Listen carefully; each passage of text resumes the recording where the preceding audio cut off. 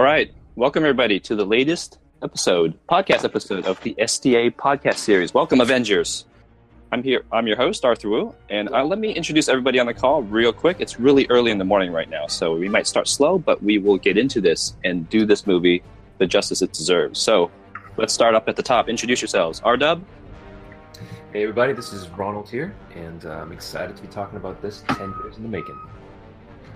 Avu Man? Anthony, your favorite podcaster? Out of these guys, at least. Debatable, but we'll move on. Dadder Boy? Yeah, Dot, and just an Infinity War fan. Oh, Optimus. Spoiler. What? What? There's no spoiler. All right, keep going. So, Optimus. Oops, sorry. Hey, it's me. I haven't read Infinity War, but, just a big fan of Marvel, so excited to see what everyone else has to say, because I feel like they'll have a much more educated opinion than me. Actually, no, it's good. If you haven't read the book, that's a good perspective to have. So, Okay. Technically, there is no book called Infinity War, but I know what you mean. Oh my Yeah. I know. I'm sorry. I'll preamble that, but thank you for that. Oh, Okay, matter of Nick fact, can I correct? I'm actually an Infinity Gauntlet Ah. fan. Okay. That's why I thought you. That's why I said Yeah. spoiler. We're getting technical here. We are. Nice. We're geeking out. geeks, Okay. right? What are we gonna do? All right, Nick Choi. Nick Choi. I've read the book. I've watched the movies. I'm pretty sure of all the podcasters here, I am most knowledgeable about this. From the ignorant masses to the most deepest of geeks, Nick Choi, you've come a long way in these 10 years. I know. Proud of you, like Brad Rage used to say.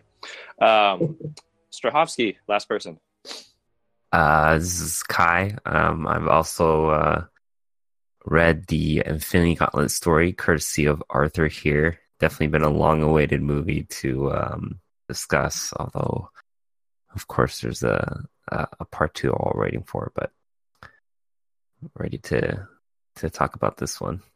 I need to correct myself. There is an Infinity War comic.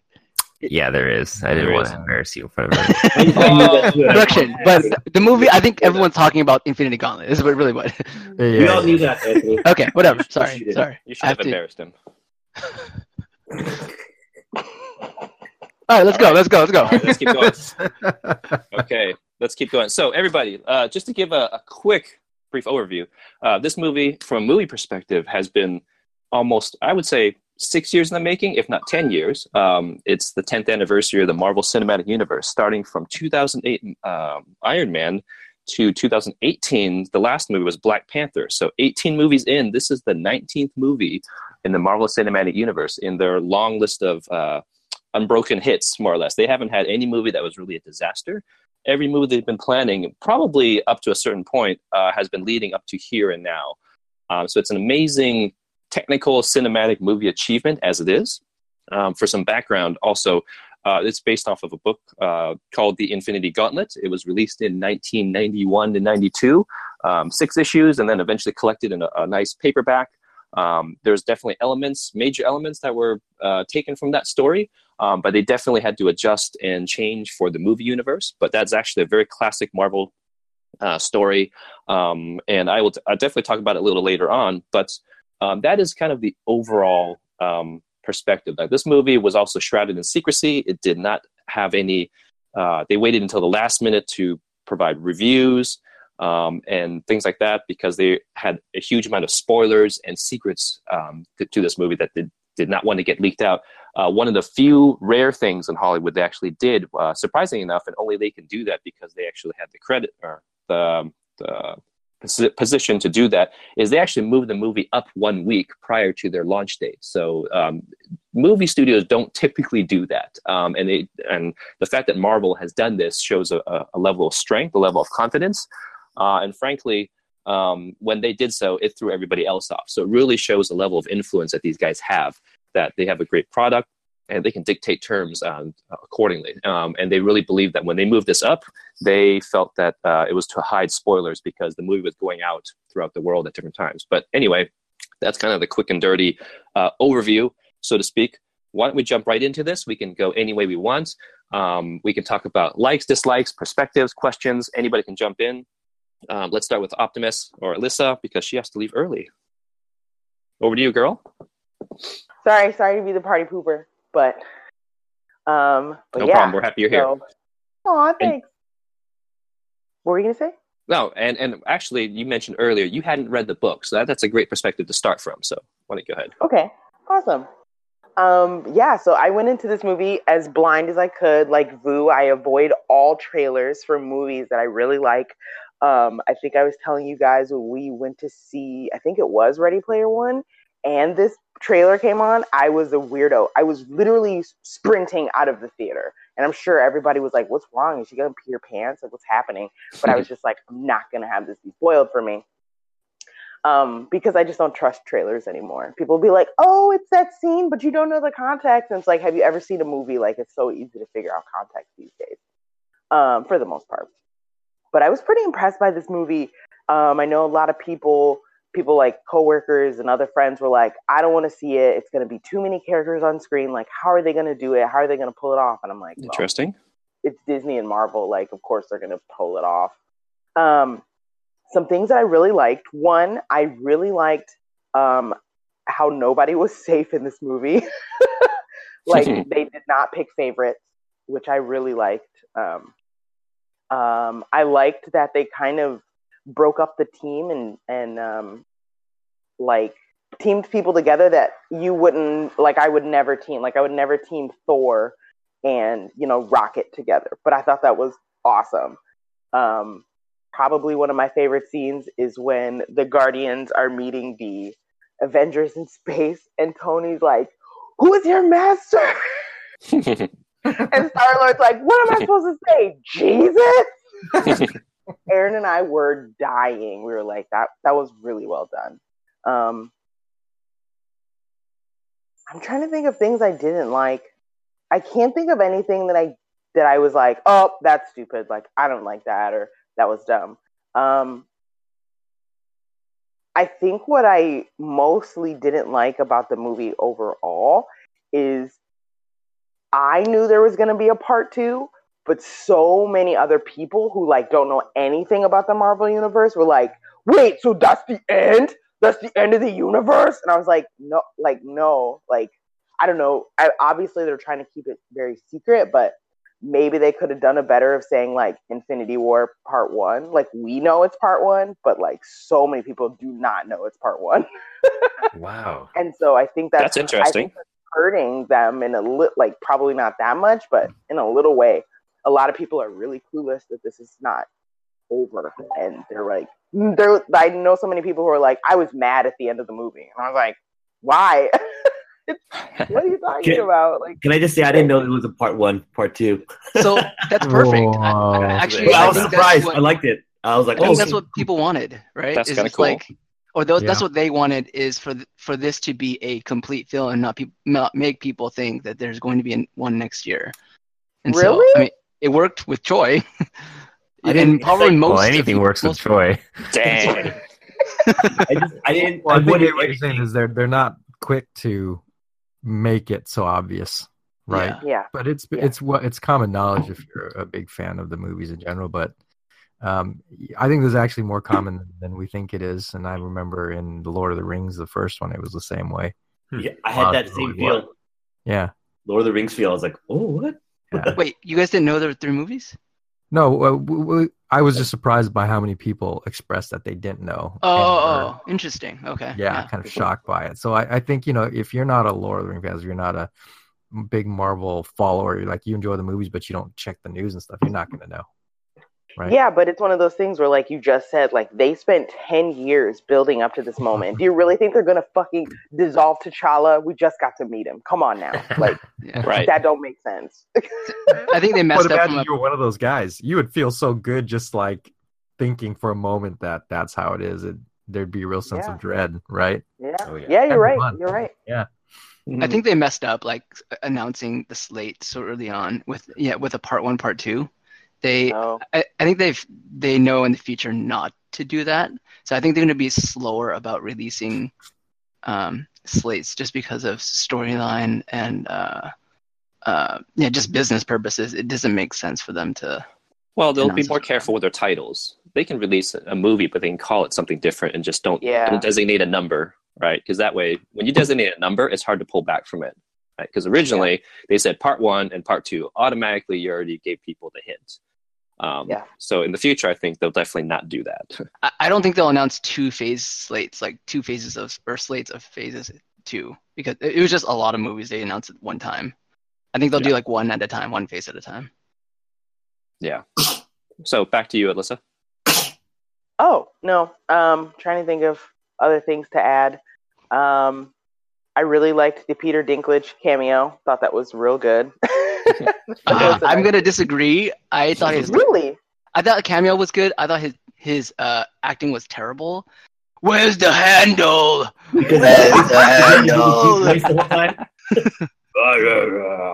the handle? Hey, bro, if you're trying to if you have this, you're trying to put this Stormbreaker together, why would you not put a hand on the side when you know you have a limited amount of time? Come on. Dude, he's been alone for that rock like a bajillion years. He never thought the Forge was ever going to go. Like, come on. But he tells Thor, hey, the thing, whatever, it's not working. You have Anthony is extra hard on his own people. You feel like he shamed the little people.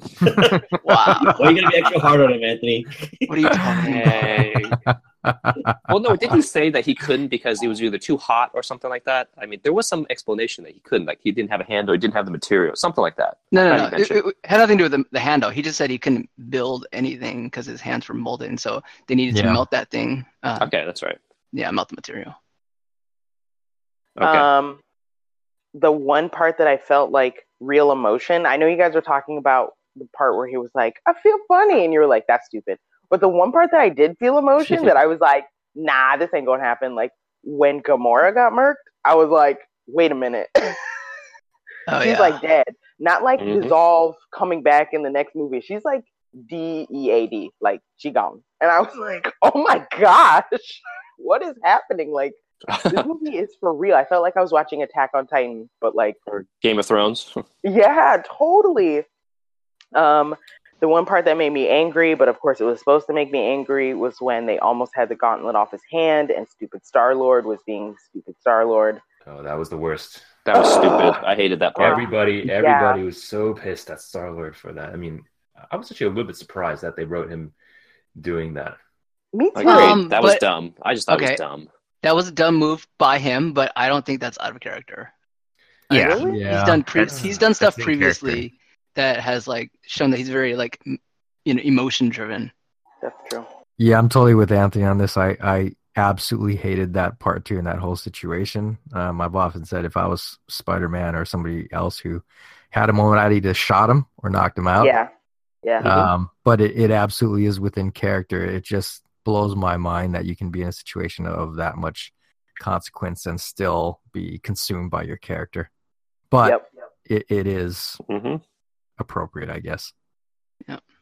I didn't really care for the Vision Wanda loved shit. I was like, okay, can we just get over it? Because they were just like, wow, you have to do it. Like, I fucking can't. Like, bitch, if you don't get rid of that stone, do you understand?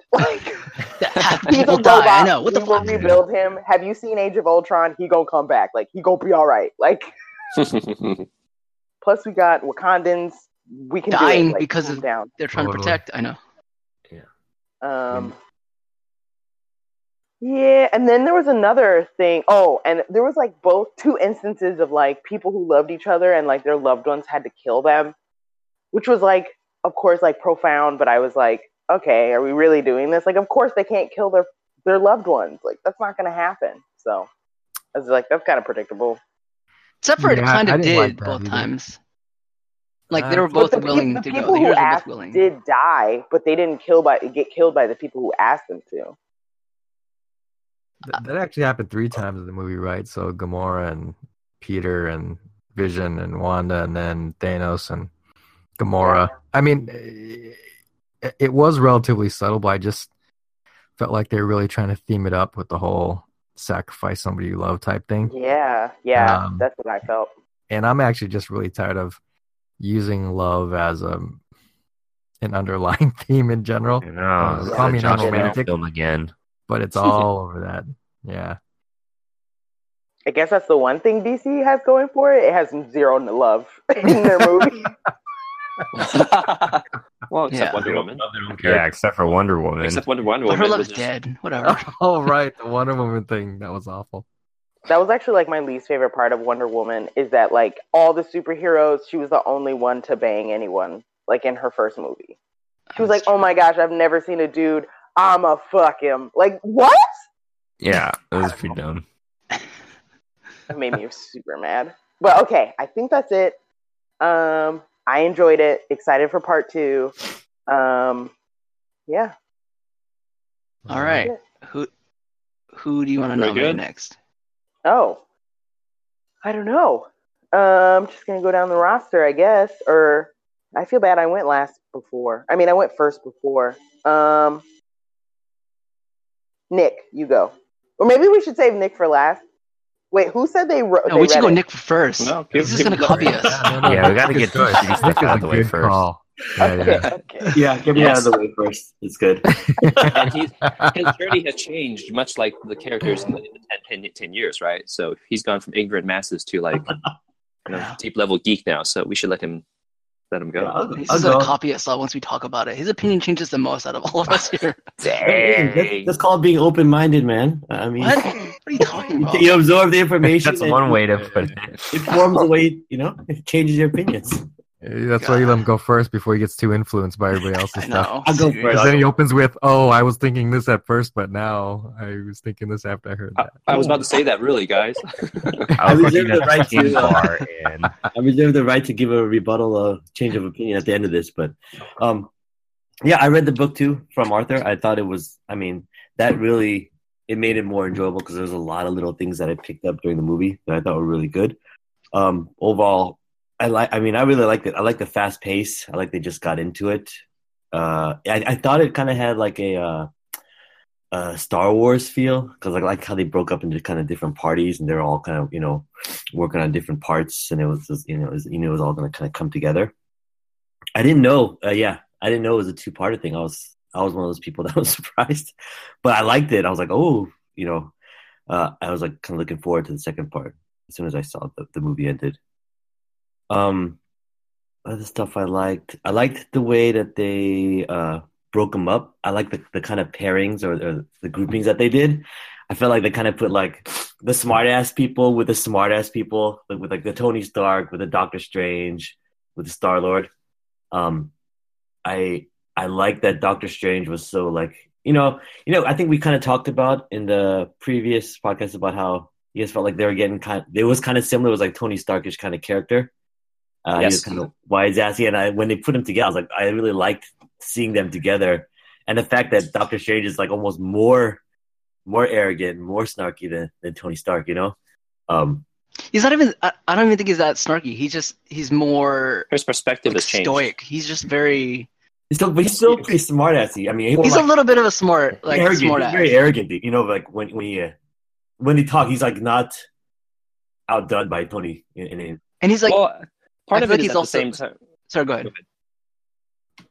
Okay, so part of it I think is because he's evolved, where his perspective on things has changed now, where he doesn't his priorities have changed because he sees things at a much more grander scale. So he'll snark back because he knows he's right, because he knows that hey, you guys don't see what I see, so you guys should listen to what I say instead. So it's not more like equal footing snarkiness. I feel like he's actually one of the best parts of the movie. I thought. So I agree. He was one of my favorite characters, and it might be because I read the book too. But he was like, I really liked how powerful they made. After was the end credits where you could see how much he's changed in Thor when he kind of comes out. He's like so powerful now. I liked his character. He was one of my favorite characters. I think too that it wasn't so much a matter of snark either. I think Strange, even before he came Strange, just has this fantastically massive ego. Yeah, so it would take a lot more than a Tony Stark to make him even, cow down in any way. So right, I thought maybe snarky is the wrong word. It's his ego, arrogant. Yeah. But I liked it. It's a good point. It's also what I was going to say is like he's like the calming kind of hero there. Like everyone seems to be super worried, right? Like Tony Stark is super worried, but it just seems like Strange is always in control, or I don't know. Yep. He just felt kind of like that comfortable presence.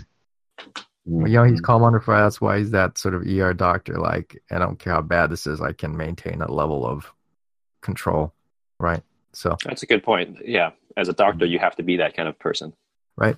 A surgeon, no less. That's a good point. I like the part where they give the names. He's like, "I'm Doctor Strange." He's like, "Oh, we're using our names." Wait, you didn't see that in the trailer? Huh? I didn't watch any trailer. Oh, was that in I haven't even seen the trailers now that I've seen it. Yeah, I skipped everything too. Yep. I tried to, but I just watched so many movies in theaters. Like every time the trailer came out, I just couldn't like hold my ears in. Like, every time, not every time. The only thing that came close was like there was a Facebook. You know, sometimes you scroll through Facebook and the starts playing on it. I was like, no! I was like, it up. That's why I didn't know there was a 2-2. I didn't even read any news or anything like that. See, so it worked for you. It worked. I told you this. I'm a big fan of the Anthony Vu strategy. Avoid all. Wow, pigs are flying. I know. Dude, they were playing the Solo trailer and there I was like, la la la la. But anyway. I totally watch Solo trailers. I so don't care about it. I love that's how Nick watches movies. He just like he just like closes his ears and that's what he does.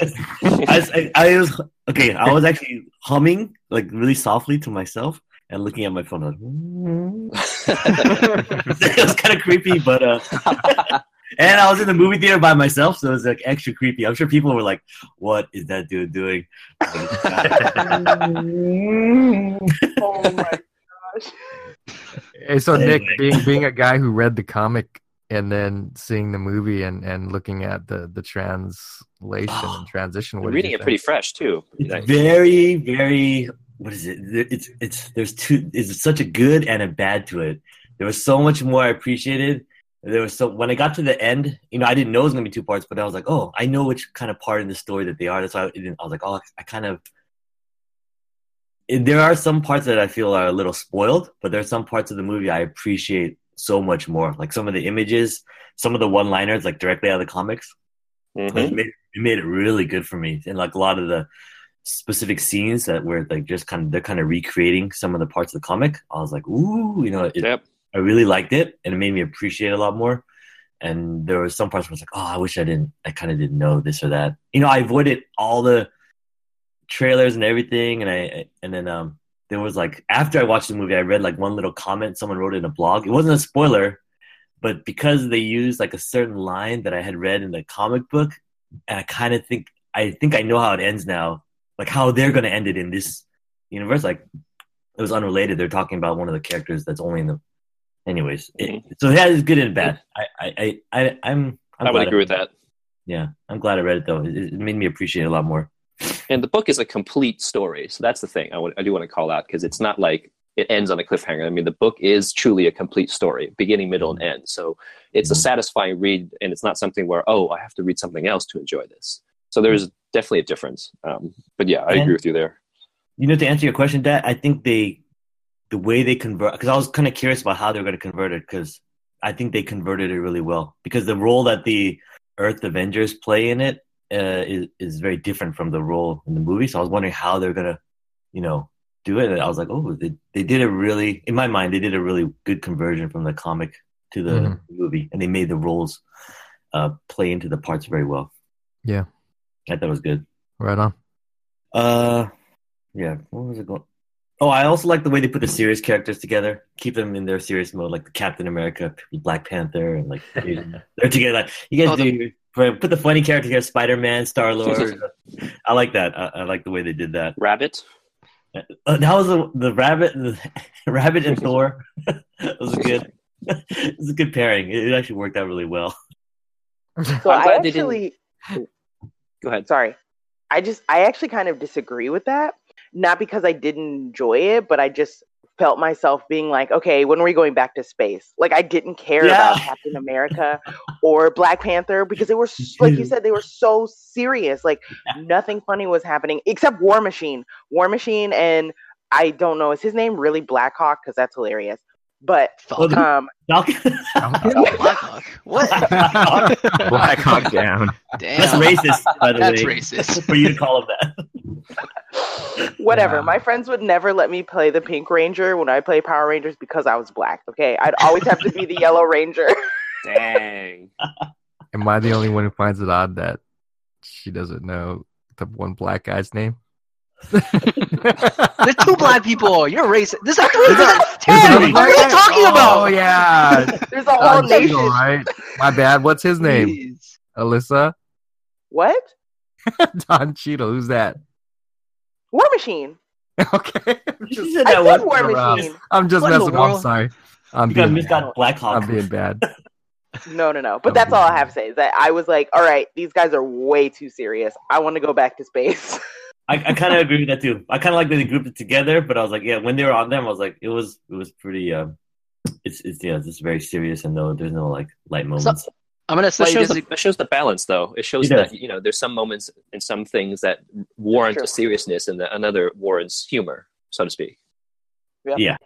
Yeah, I it couldn't agree with be humor all the way around. Is like Yeah. I would think that'd have been like too cheeky, and Yeah. I wouldn't have liked it. But well, I mean, in this story, I don't know if like the Earth people have a lot to do, honestly. True. Well, that's the way. Like, That's a way good better. way they kind of converted it. They did give them a part, They give Yeah. them importance. Yeah. The other thing the main thing. I mean, I like the movie. All the main feeling I felt like it was, at the end of a movie after the end credit scenes. I felt like the first hour was like an hour of end credit scenes. And I liked it. It felt so rewarding. And when I was watching this movie, I was like, this is my reward for watching all those other movies, even Captain America, even like everything. Dang. I'm finally getting a reward for sitting through all those movies. It felt like an hour-long end credit scene. It's like groupings of, different characters together. I liked it. It was just like Didn't the end credit scene, didn't it feel like a Game of Thrones episode where it's all somber, the music, and then the credits just kind of roll, and you're like, wow. That's what they're going for. Like, Yeah, totally. It's like a a Ned different. Stark dying kind of thing. Yeah. Even like Exactly. the Thanos will return. Like they purposely made it end on kind of just like a feeling of dread. It's just like, Yeah. ugh, what's gonna happen now? It was actually but it was a dread, but peace. I like that part from the comic books too. It's like it was that was kind of a scene very similar to that. But yeah, I don't know. I like I like that somber end. I saw it a little different when they showed the part where it said Thanos will return. It kind of solidified to me the idea that this was a Thanos movie. Yeah, Agreed. I feel that. Like it was his Yeah. world now. Right. Yeah, I mean, I do, get this sort of sense of dread, but, we know the good guys always win in the end. But at the end of the day, you'll notice they didn't spend a lot of time on character development for any of the heroes because I think Marvel expects, and rightfully so, that at this point, we should know who everybody is, right? And just watching what they become. And now we have to spend time on this guy. So, Which I thought was super cool. Agreed. When's the last time you saw a villain cry? Like, I was like, whoa, what's happening? And then at the end, when, like, little Gamora was like, what did it cost? And he was like, everything. I was like, my chest. Like, I can't deal with this. It's happening. Yes, I can. yeah, for real.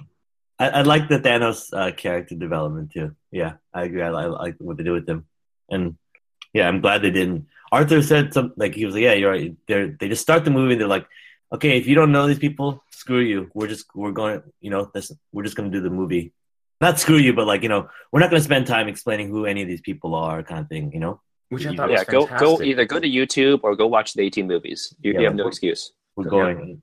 So that was one of my points too, which Nick brought up a really good point is that, and I told Ronald this before too, is like the reaction was like, this movie might be too comic-y, and I think that is not a bad thing. They didn't have to handhold you, try to introduce you to all these storylines. Mhm. They assume that you've watched some of these movies, and then if you didn't, it was still, I feel like, approachable enough that you would be entertained from it, right? So I'm glad they did that way instead of like trying to restart, or not restart, but just kind of set up everything, Summarize. Catch everybody up. give you Catch everybody up context, again. and like, yeah, like I don't need all that. I'm so glad they did. Yeah, it's just like they just went right into it. They're like, again, I've finally been rewarded for watching Captain America 1. It's all come together. On. It's all paid off. That's why I was like, "Is the first thing?" I was just like, "Oh, this is all paying off right now." You did recognize Red Skull? Yeah, that was a surprise. That was a surprise. Everyone in the theater was like, "What the heck?" Dude. It was all worth it. Yeah, it took me a while. Even Aaron saw realized it first. I was like, "Oh man, who's this character? I don't know." And Aaron was like, "That's Red Skull," and I was like, really? I was genuinely shocked that they brought back the Red Skull. But at first, I think everybody was. Yeah. When I saw the cloak, I thought it was going to be somehow related to Death. Exactly, like Lady Death. Ooh. From the comics. Yeah, that was like the biggest tease. That would have been cool. I thought it was going to be Adam. I thought it was going to be Adam Warlock. What? I was like, I don't know why. They were in the Soul Warlock World. Would be too clean looking. I know. No. When they just there was going to be someone. You kind of saw there was someone in the cloak. I was like, oh, it's in the Soul World. I was like, oh, it's going to be Adam Warlock, but who I didn't even know anything. Anyways, well, that's fair. I mean, if you're not familiar with the Adam Warlock character, you don't really know what he's capable of, because the Infinity Gauntlet doesn't explain exactly who he is. So it just tells us his story in that context. But anyway. Guys, the Reds, after avoiding all the trailers and the news, the one thing that was spoiled for me was the Red Skull coming back. Oh, and of all people, it was IGN. So I've got a Google News feed, and the title of the article was "How They Brought Back the Red Skull in Infinity War." Oh my god! And it turned out it was IGN, and I went there just to post negative comments, and their thread was blowing up over. Yeah, I bet. I think the day after the movie came out, they had posted 3 articles that had some type of spoilers in it, and people were really upset. You're like IGN, right? They're typically better at that, though. They typically blank that out, so they're kind of bad at it now. I went to my router and blocked out their IP address. I'm getting no idea. Damn, you went deep. What the fuck? Hell yeah. I know. Because typically they're better at that, though. No, recently they've gotten really bad, Arthur. It depends on the writer. It does depend on the writers.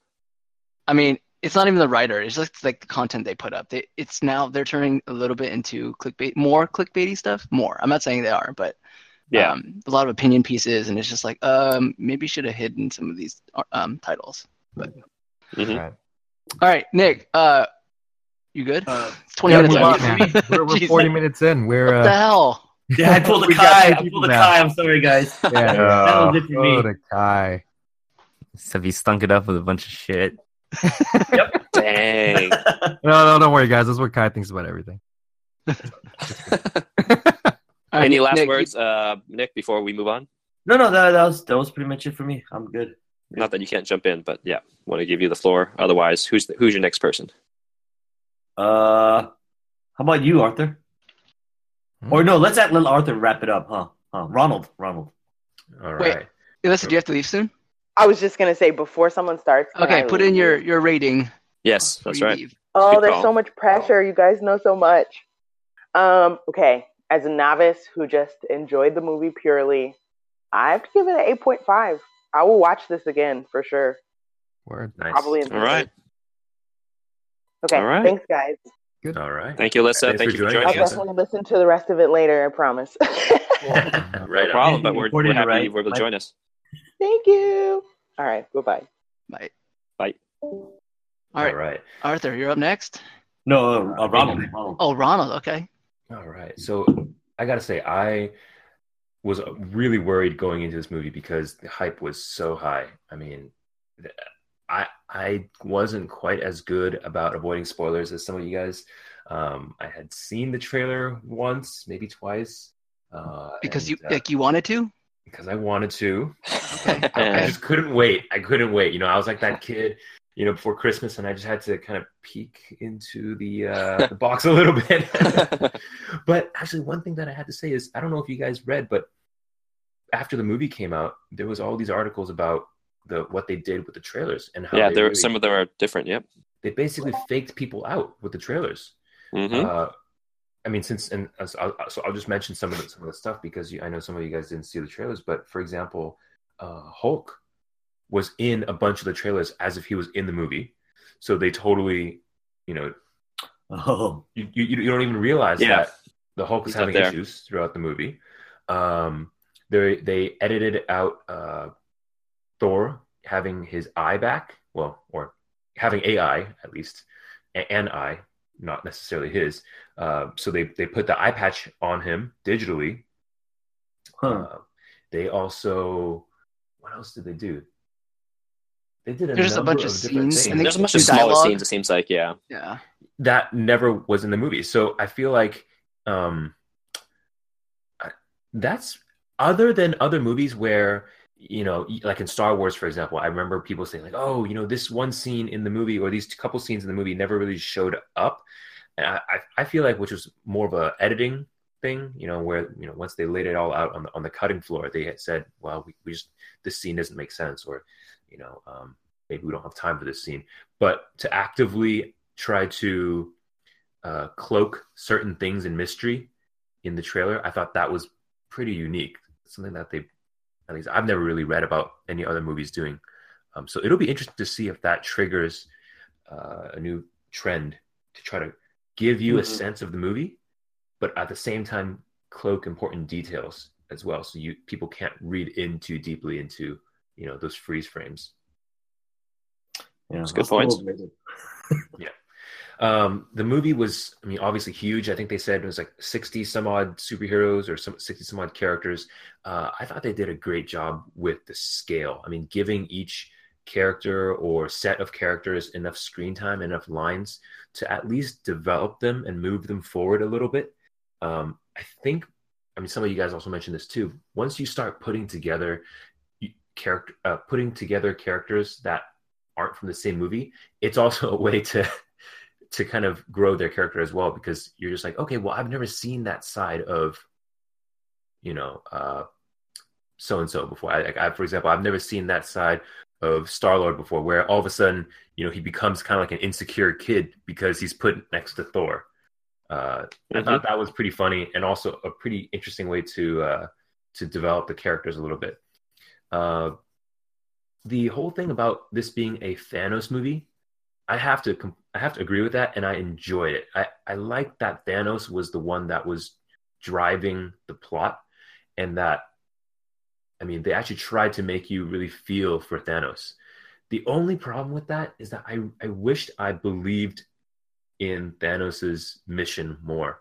I don't think that they did a good enough job of convincing me that Thanos actually, yeah, right, Kai, you feeling that too? I do too. That he actually wants to, quote unquote, do good by bringing balance to the universe by killing half of the population of the universe.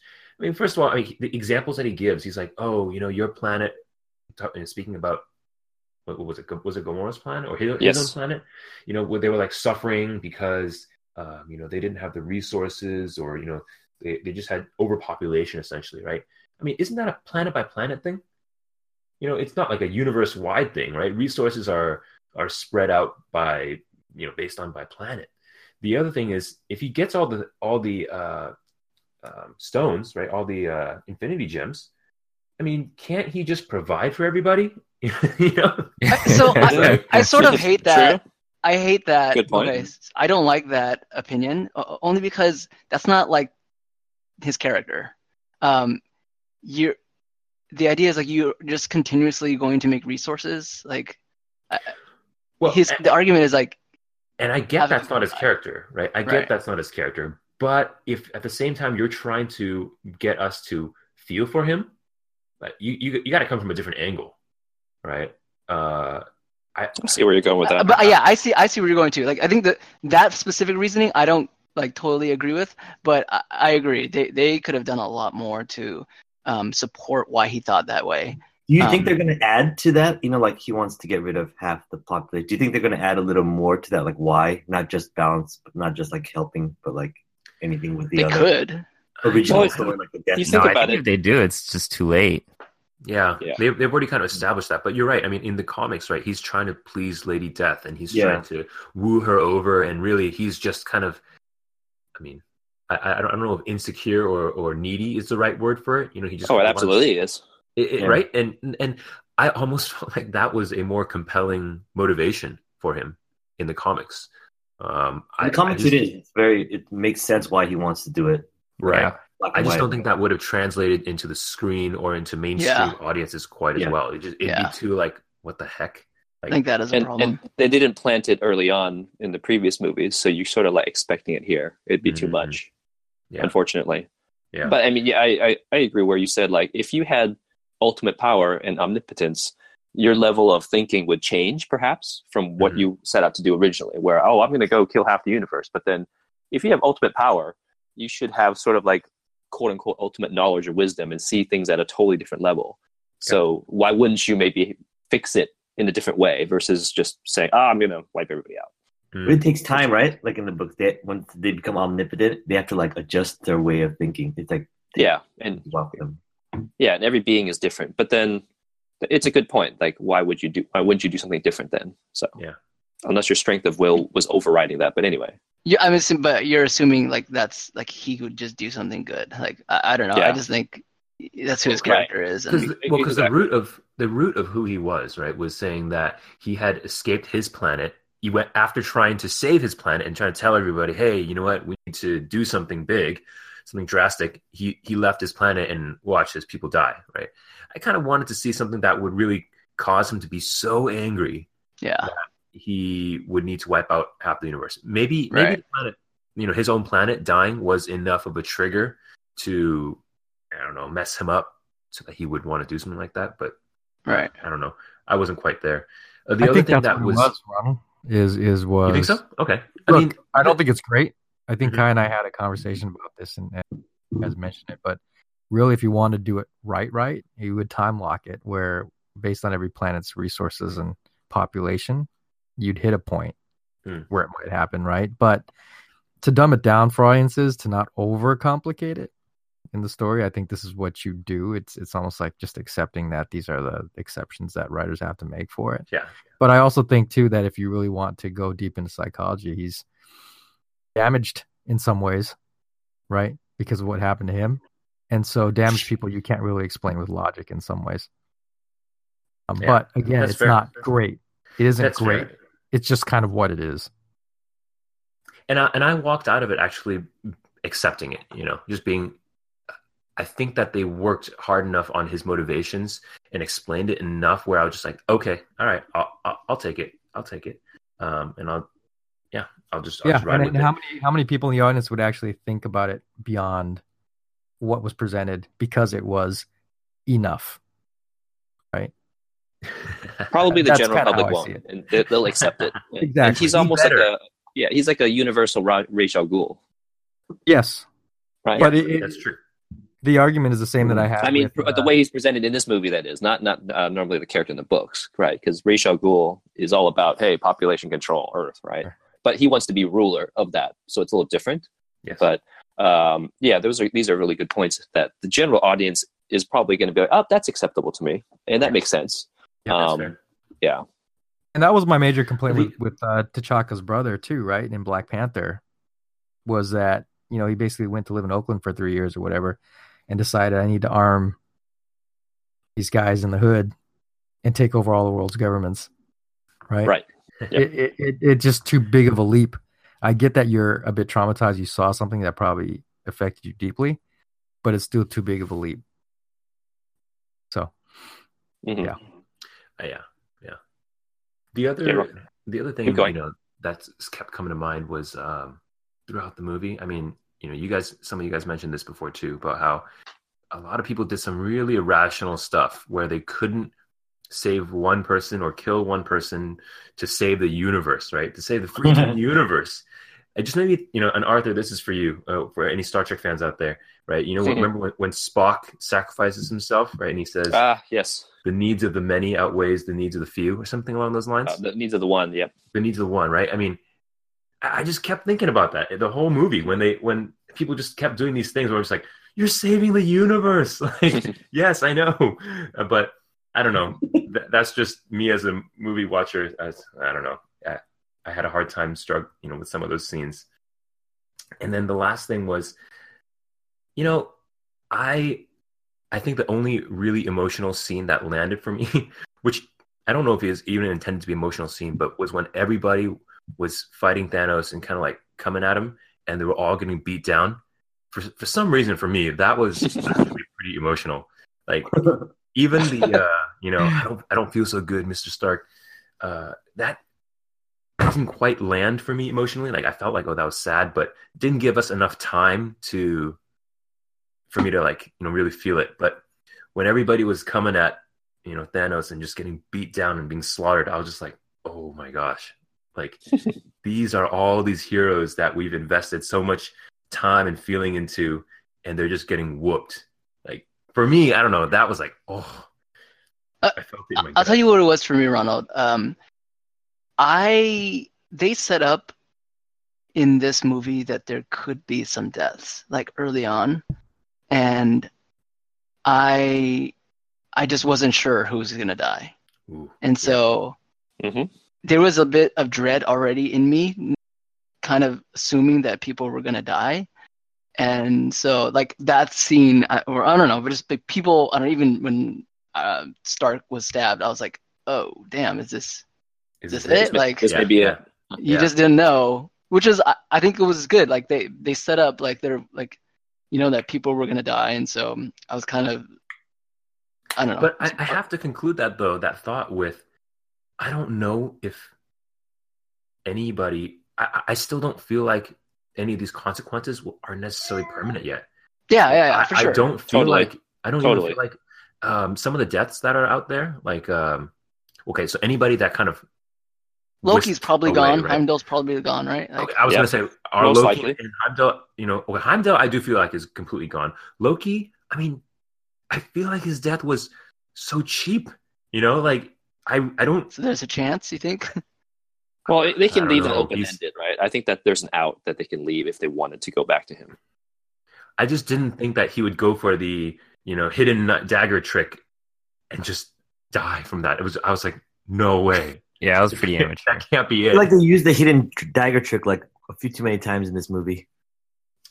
I mean, for the God of Yeah. Mischief, I really wanted him to go out with something bigger, and maybe that's the saddest part, was he just went out like that.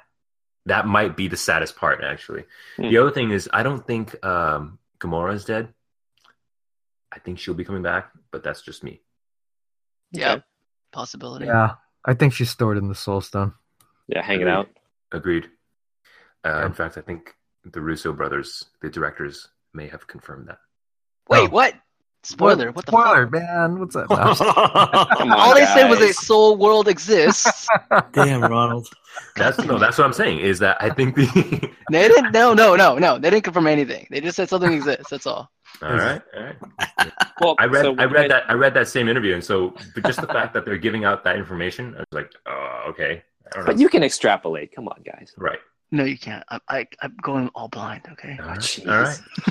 Well, Sorry. funny thing you said about the deaths, Ronald. It's because I was expecting like they'd be slaughtered more, because when you read the book, like he really like slaughters them where it's very definitive, right? Yeah. He like cuts them down. Where there's in this one, he's more like swatting them away very hard, but you can recover or survive. But in the book, it's like, oh my gosh, no, you are dead. There's no way you can recover from that. Like he exercised his power very, very, definitively. So that maybe if we got like a rated R version. Yeah. Of this Well, I mean, it's a storytelling mechanism, right? That like they don't want to do that because perhaps those characters have to live, or they have to become the 50 that die, that kind of thing. So I was expecting some more graphic, deaths. As well. They could have, or but I think they had to stay within the PG, kind of like PG-13 realm.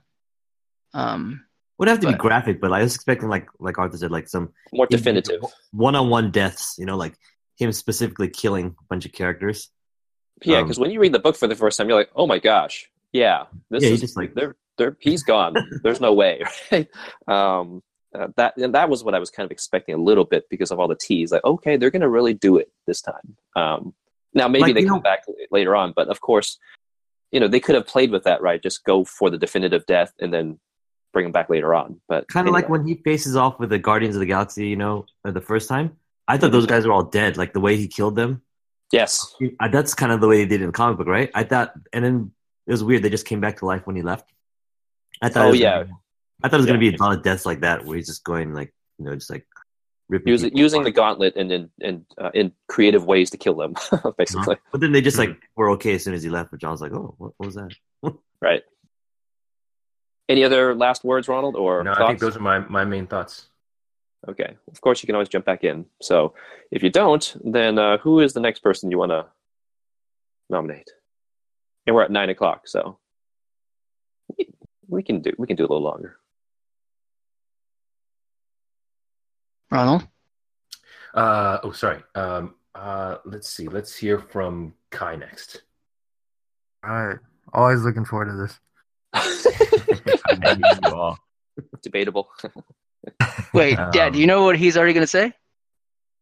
We had a conversation, but it wasn't deep, right? It was very superficial. So I have some ideas. Saved it for the podcast. Thank you. Yeah, man. Save it up. Save it up. So I'm glad Ronald brought us some stuff, but I'll take a step back here and say that of course, after having read the Infinity Gauntlet, and then early in the Marvel roadmap when they revealed that they were going to do the Infinity Gauntlet story, I was one of the first people to tell Arthur. I mean, it's not hard to criticize that, right? I was the first one to turn to Arthur and say, I don't know if they can do this, because I enjoyed the Infinity Gauntlet story, but it's a cosmic level story. There's a lot of characters, a lot of key characters that were a part of it that are just never a part of the MCU. In fairness, Kai, didn't you say the same thing about Civil War?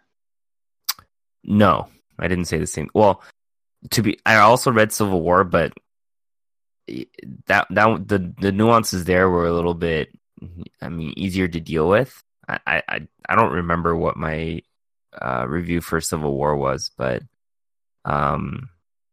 the gap between what they could do and what the story told, I think is infinitely smaller than the gap between the Infinity Gauntlet and what they're doing here. Okay. Even with the 18 movies that they had to kind of space it out a little bit. Yeah. And because so in the original book, it's really an Adam Warlock and Thanos story, right? I mean, Earth's heroes are sort of like cannon fodder, to be honest. So that was your concern. I remember you saying, which I agree with. And there's also the call out of so Adam Warlock is kind of core to the story because he's kind of the foil to Thanos here, and of course, more importantly, his motivation about death. But going back to the ambitious storyline, and the stage that they wanted to go on, I felt like they didn't have to go that far because Thanos fights the Avengers in other stories, and he could have, one question that I've always asked a few people regarding this movie is like, did Thanos really need to have the gauntlet to tell the story? Like, could he have just done it with generic weapon number 1, and would it really have been that worse off? Right? Like, because for a lot of people who have never read the books, which is the majority of people watching this movie, to them, the Infinity Gauntlet could have just been any MacGuffin device, if I'm calling it correctly, where it really didn't matter what it was called. It doesn't really matter what it does. It just needs to be a really strong weapon that demonstrates that Thanos is a completely different power level than the other characters, and I felt that would have been sufficient. I think it's nice that they use the gauntlet as maybe like some sort of fan service reference, but because of some of the key elements that made that story interesting, I was concerned that this was going to be there had to be a lot of creative elements to it, and it could have gone one way or another. Although, given that premise, I actually felt that they did a great job balancing the huge amount of characters that they had to work with. And I think part of it is, of course, that Marvel, the MCU has been so successful, and it's kind of like a double-edged sword, right? You've had so many successful movies, which means you have so many characters that you have to work with, which is great. And then at the same time, you're like, okay, well, shit, I have so many characters to work with because, so many films have done so well. You've got Iron Man, you've got Hulk, you've got all of his peripheral characters in War Machine, you've got Thor, Captain America, you've got, Nick Fury, you've got the whole Guardians of the Galaxy world, blah, blah, blah, blah. And to be able to weave that into a story, at least functionally, that I felt was pretty balanced and relatively well paced without kind of disrespecting a lot of characters. I thought they did a really great job. I mean, imagine just having to sit there and go, okay, you have to now condense, these 20 odd characters into one film. I don't care what the backdrop is. It's difficult. It's incredibly difficult to do. Yeah. The Russo brothers more could have gone wrong than right. So many things could have gone wrong. And so I super appreciate the work that they did here, because regardless of what story they actually chose to tell, I still thought they did an incredible job in terms of, just professionals in the industry to continue to push and say, look, as hard as this was, we can still execute, we can still provide all these details, we can still make it a fun ride. We can still provide an action film for people that, just like how we talked about in the beginning of this podcast, it doesn't have to be a part one for people. You can just come in. You could technically just watch it without a lot of context, and you can still get an idea of what's going on because they anchored it around Thanos. And for people who've watched every single film, you get a little bit of payoff all the way through, except for Hawkeye and Ant-Man. But for those people who were invested in the MCU, you got everything. So they had to appeal to so many people, and I thought, they did a really great job there. And everyone will call out a lot of other stuff, but I just wanted to say that to me, I at least in that regard, I still respect the work that they did. I super respect the work that they did. That they had to balance so many characters and tell a story that was relatively respectable here to at least move it along. Well, cinematically, I mean, achievement-wise, it's unprecedented. Nobody has ever done a movie like this before at this scale, with so many things going on, to pay homage to the past, adapt a book of 25 years ago, and be entertaining today, and tell its own story, and set up things for the future. It's like nobody has ever done it at this level. And that in and of itself is, like, I totally agree, an amazing movie achievement. At the very least. I do agree the ambition is great, but like all ambitions, right? Just because you try it doesn't mean that you deserve praise, right? Like, just because you did Batman and Superman doesn't mean that it's going to be Justice League. a great film. Oh man. So so now that we walk into their ambition of telling the Infinity Gauntlet story, because there's so many core pieces to what it means to that. I mean, I'm still going to judge it based on what the MCU decided to introduce. Right. And I want to say that my biggest contention is definitely what Ronald had originally brought up, which is Thanos' motivation, but a little bit of a sidestep, which I felt was also a core theme in this movie that for me fell flat a little bit, which was Thanos' relationship with Gamora. And the reason I bring this up is because they use it as a kind of a frame of reference between Thanos and a lot of characters in the film, where you're supposed to just inherently believe that Thanos has gone through a lot of loss. Yeah. And there's a lot of just exposition for that. There's actually a lot of scenes where other characters are telling people that Thanos have lost stuff. Like the Ebony Maw is telling people that Thanos has lost stuff. Even the Red Skull, when he's crying, he's the one telling Gamora that Thanos is crying. Right. And so it's like everyone had to tell you that, yeah, bro, like Thanos has gone through a lot, man. Like he's hurting. And I know that there wasn't a lot of time to like set it up, but it really came to a point in the Soul Stone scene where, I mean, one, it was like a complete garbage fetch quest, but they go to the top of this hill. You're supposed to get this, soul stone, which is like, one of 6 penultimate universe gems. And they're like, yeah, bro, we just need you to kind of just sacrifice something. And then he gets super sad that he's going to lose one daughter who, he went to one world to kind of raise and destroy. And it's like, suddenly we're supposed to believe that he's like some deep father figure. Yeah. Right?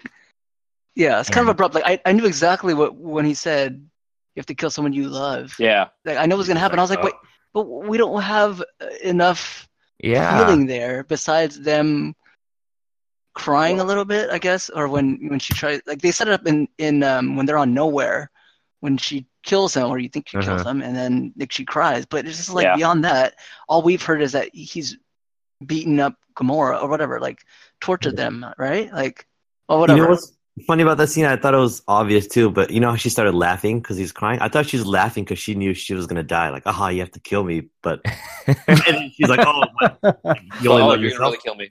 Yeah. I was like, anyways. To me, that was actually the most believable. Her monologue where she felt vindicated because Thanos was going to lose there. I felt that was more genuine than what Anthony called out the Nowhere scene where Gamora's crying over Thanos. And then the scene where Thanos has to throw Gamora over the cliff. Like her monologue to me made way more sense and way more genuine than any of those two scenes.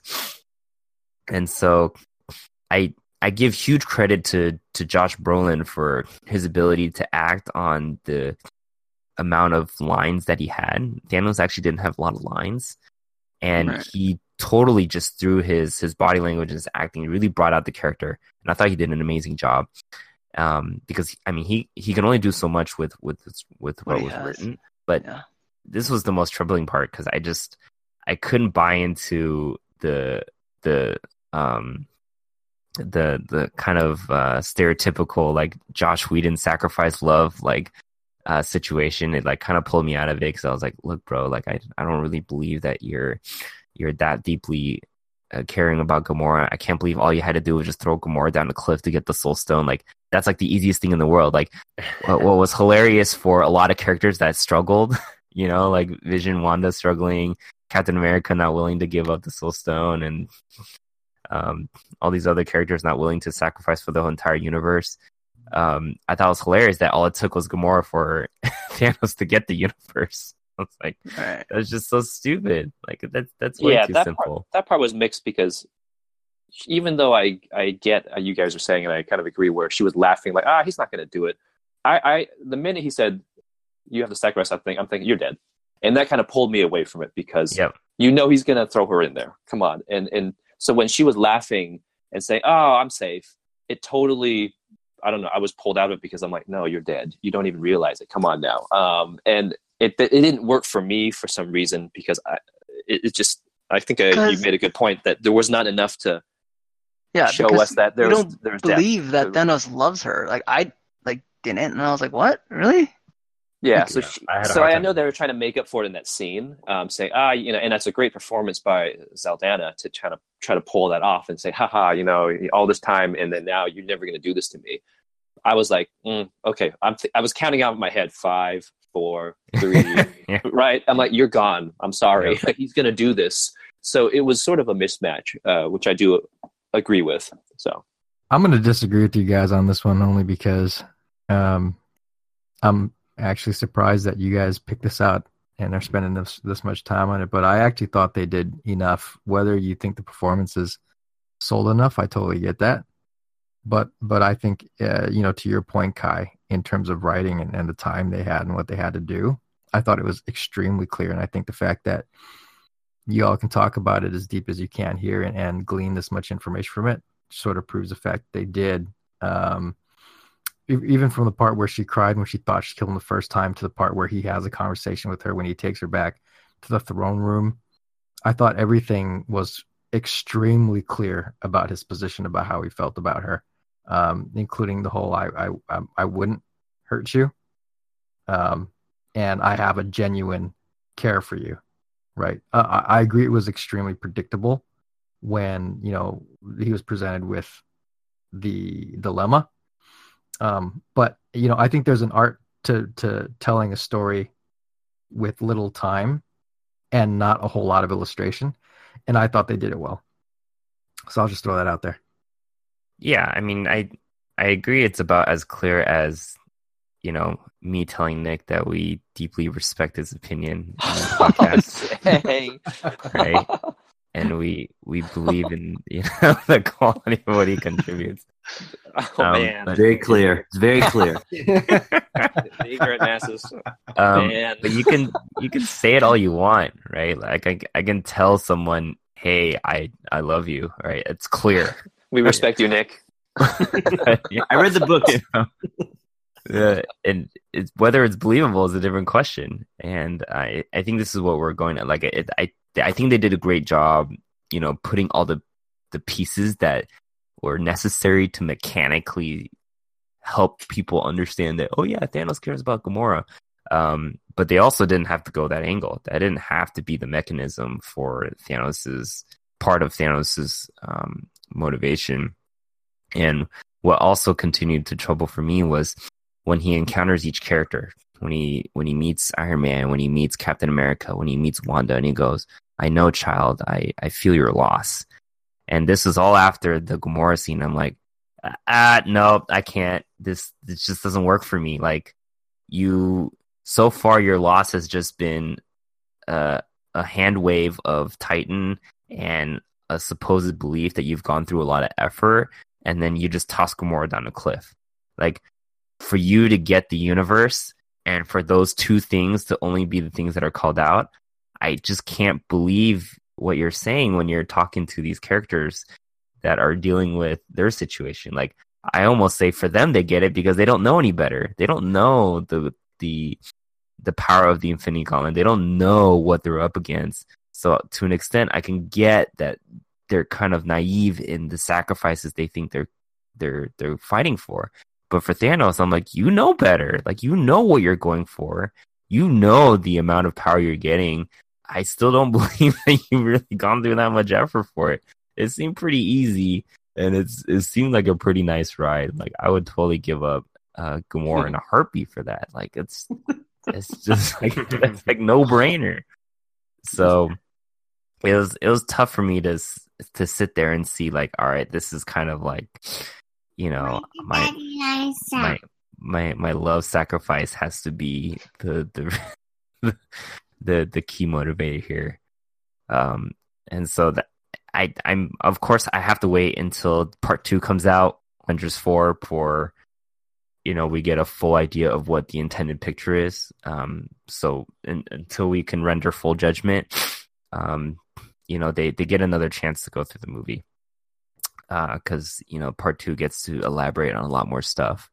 But what sucks is this is already grounded a little bit on Thanos' relationship with Gamora, because it's clear, even given the final snap, that Gamora is going to obviously come back and influence him in some way, shape, or form.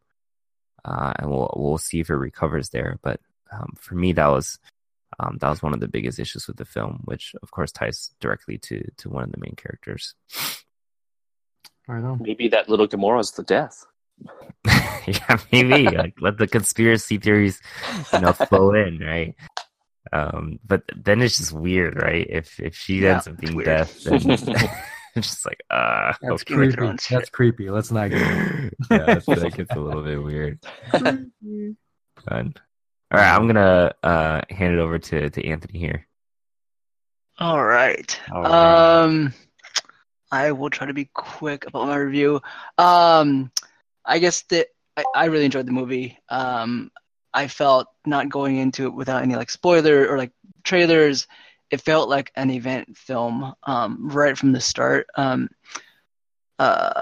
This is a culmination of, well, I'll tell you how it's good and bad. It's a culmination of all these movies, and I think we've covered it before, that it was done really well. Logically, it made sense with most of it, the storyline and grouping of the heroes, what they were doing made sense. I really like seeing everybody on screen together. It was just, I thought it was a very good I thought it was a great MCU movie. They did as well as I would have expected them to do in terms of balancing all of these storylines. So yeah, I really enjoyed the film. I watched it twice. What I will say is, I mentioned this in Age of Ultron, where I didn't like the intro. It felt in Age of Ultron like it felt so like separate from like because a lot of time had passed or whatever, and it didn't feel like there was like the movies had led up to the beginning of Age of Ultron. They did that really well here.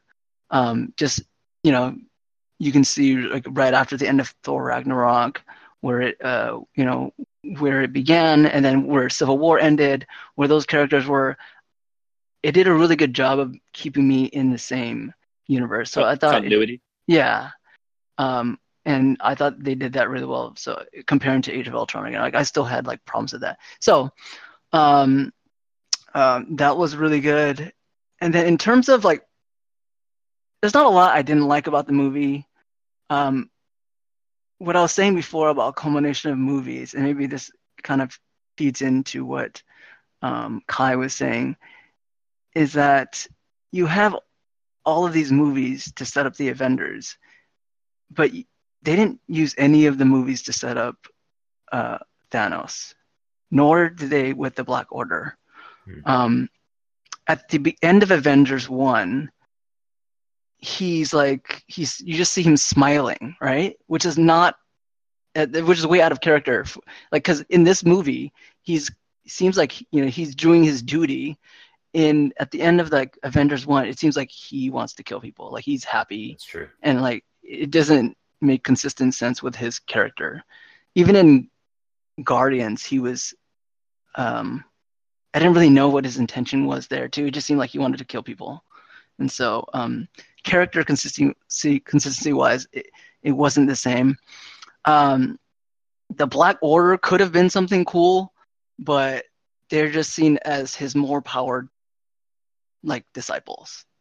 I was pretty bummed that I actually really like Ebony Maw's character, but he was just gone in like 20 minutes or something. Yeah, when you're doing which all one these was movies, that? Was that the telekinetic? Yeah, he was like the main guy. He was like the one that got vacuumed. The mouthpiece. Yeah, I love the Black Order. By the way, I didn't even know who they were, but their presence on screen I thought was fantastic. They're great characters. They're relatively new too. Yeah, so and that's why I felt like they could have done so much more just to like set them up a little bit, because I don't know what they do. I didn't know what their powers were. I didn't know. I would agree. Like it's not even like they need a lot of screen time, but like they didn't even call out their names. Yeah. So you have to do something. At least give me a name. Otherwise, you have no idea what this person is. I mean, I knew, of course, but a common person would be like, "Who's that gal with the fighting staff?" Right? You don't know because they don't even. I had no idea.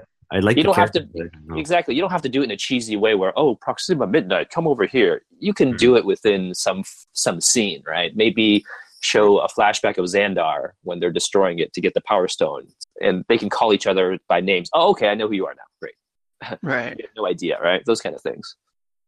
Yeah, I mean, I think that's one of the trade-offs that they had to make. Like, I agree that because I like the Black Order as well, but at least to me, it came off as here's an opportunity to do a little bit of fan service to people. There's kind of an acknowledgement that they don't have the time to give backstory to a lot of these characters. I do agree with Arthur though that they could have definitely at least like called them out by name a lot more.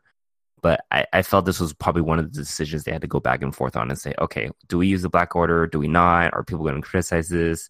How much do we do? Because we can't do too much. So I thought they did an okay job, but I just feel like when they're planning this far out, and maybe it was a last minute decision, but you could have done something in a previous movie. Not even in a previous movie, like something like a short, like a 5-minute short on Twitter, even. I mean, whatever, like their social media. I don't know. Anything would have been nice, but they just seem like more powered beings than the army that was released on Wakanda. It's just like, I didn't. I just wish there was more there. They could have been done more.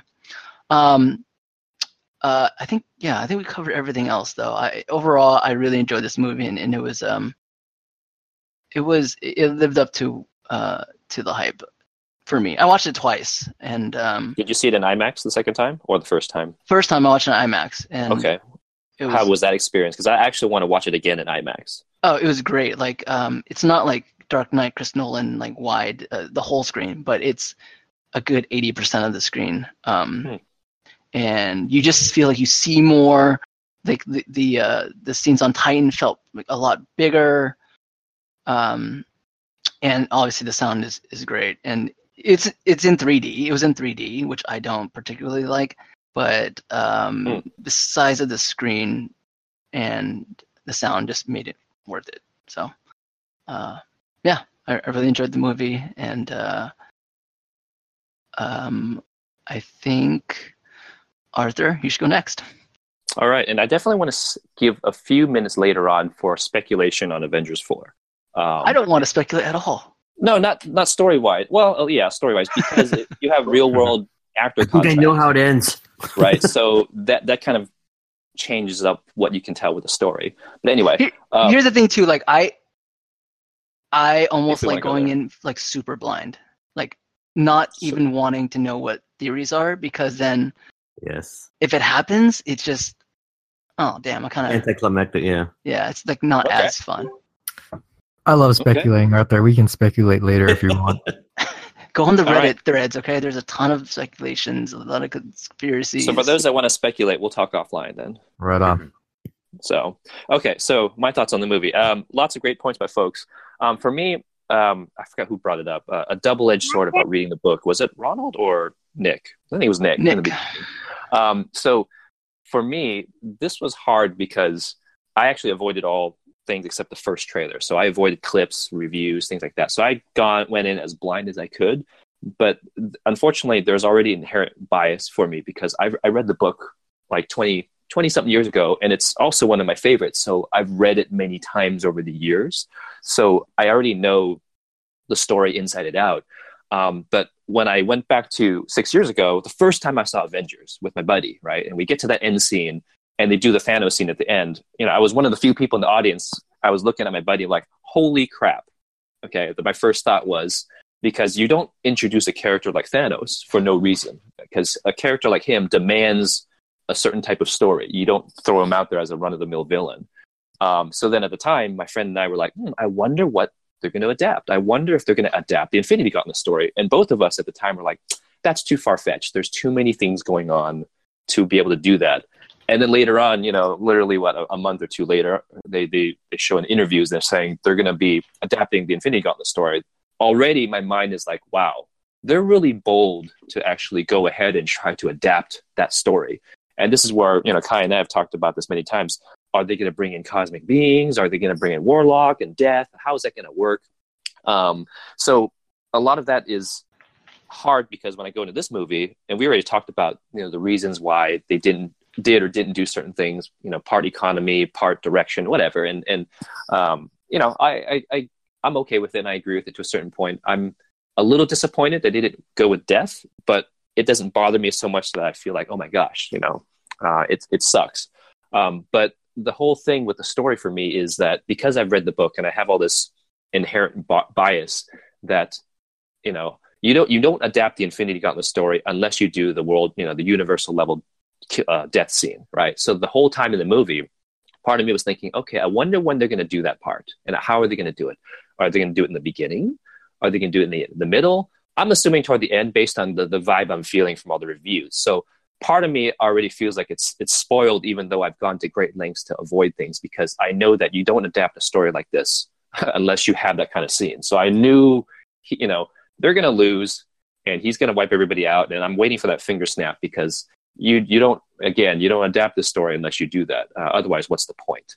So while everybody was all distraught and upset about the end part scene, for me, it was more like, how are they going to do it? But I wasn't really shocked by it per se. Not that the performances weren't bad, not that they didn't execute it well, but it's just something I kind of expect. And that's just unfortunate because, I have deep knowledge of the book. So that's why I'm very interested when I hear people who haven't read the book. I almost actually wanted to go back after I saw the movie, I'm like, crap, I hope Nick Choi hadn't read the book yet. So I was pinging him. I'm like, dude, have you read the story yet? And Nick told me like, oh, I'm 3 issues in. I'm like, crap, never mind. You might as well finish it, right? Because if he hadn't started, part of me wanted to say, Nick, why don't you not read it? Because I kind of wanted somebody to have not had any background in it to get their perspective, right? Because from what I know, most people on this call have read the book, more or less. So I at least wanted to have one person. So I'm glad that Alyssa hadn't read the book. Because I wanted a different perspective that has no background or bias or even an inkling of what would happen. So for me, that was hard. But other than that, I mean, the level of execution, storytelling, character balance, the action sequences, Easter eggs, it was amazing. Everything from using Doctor Strange's powers from the comic books, the Crimson Bands of Cyttorak. I'm like, ooh, they did that.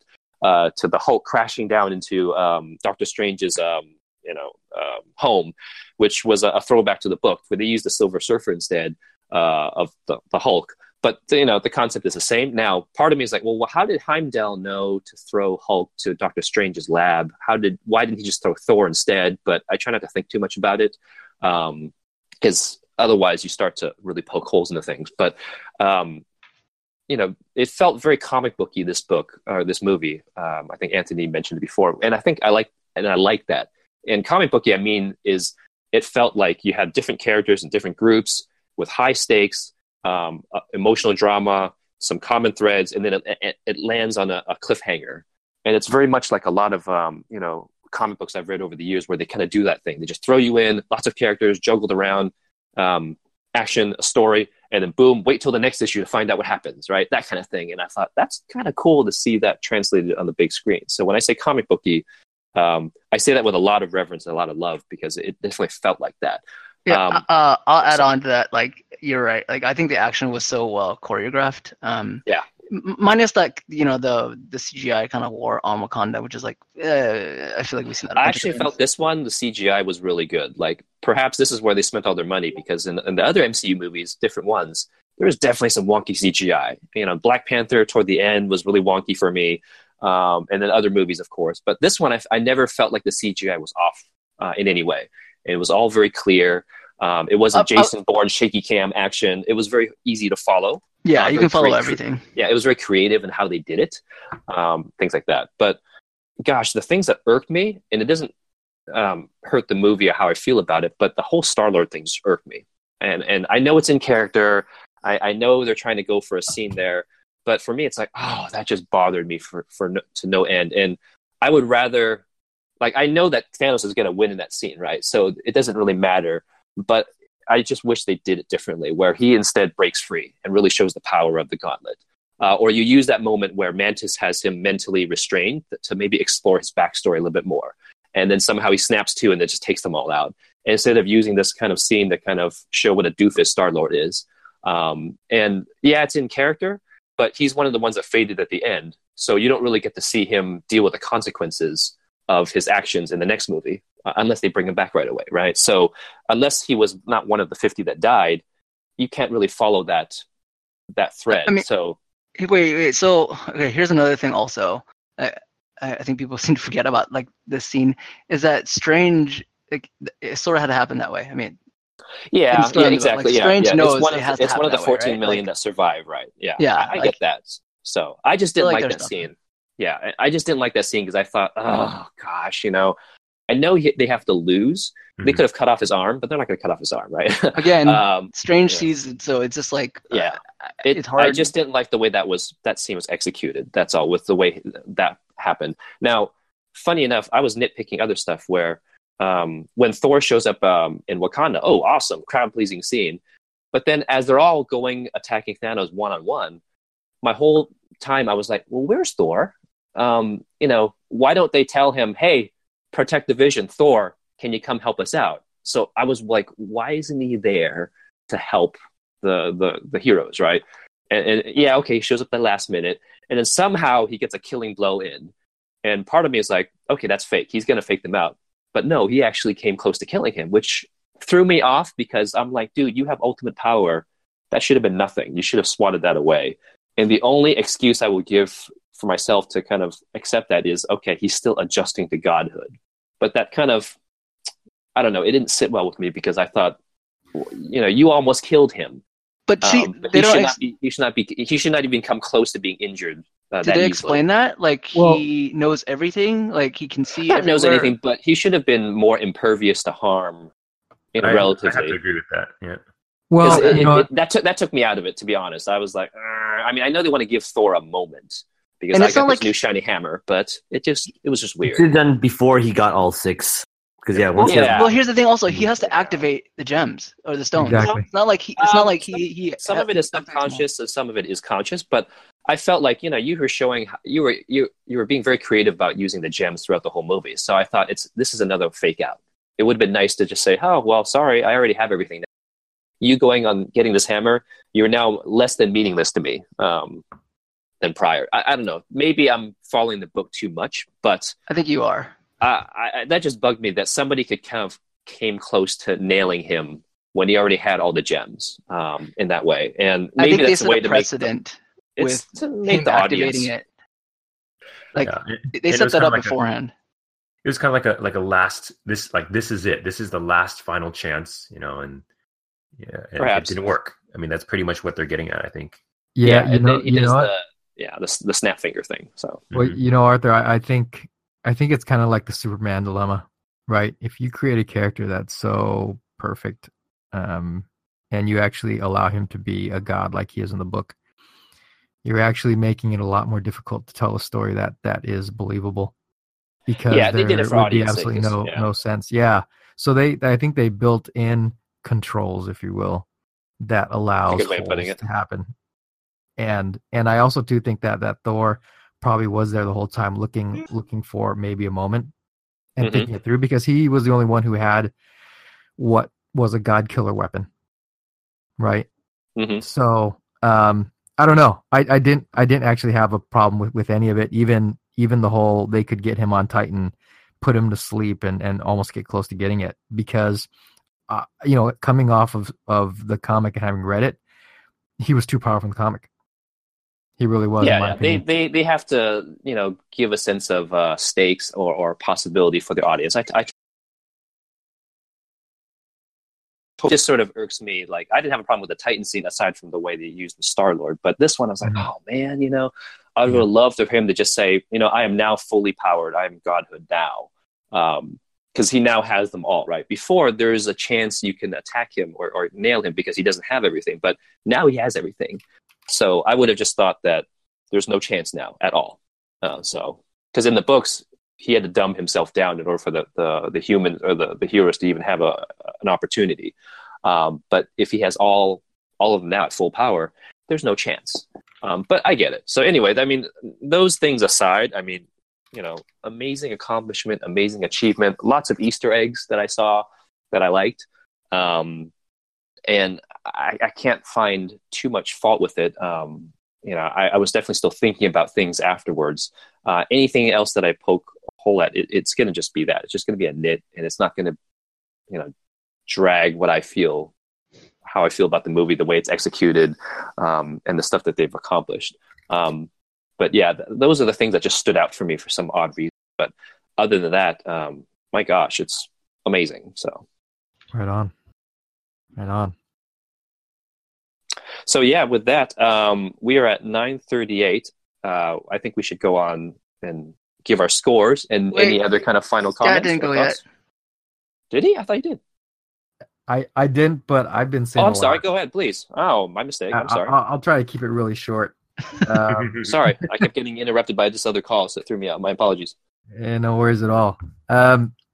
So coming off of the book, I got to correct myself. I first said I was an Infinity War fan, then Infinity Gauntlet, but really I'm a Thanos Quest fan. So coming to this, I did like the story, but my favorite part of the whole thing has always been the journey of Thanos himself. And in the Thanos Quest, he goes around and collects the gems, and he has to. It's like the Trials of Samson, right?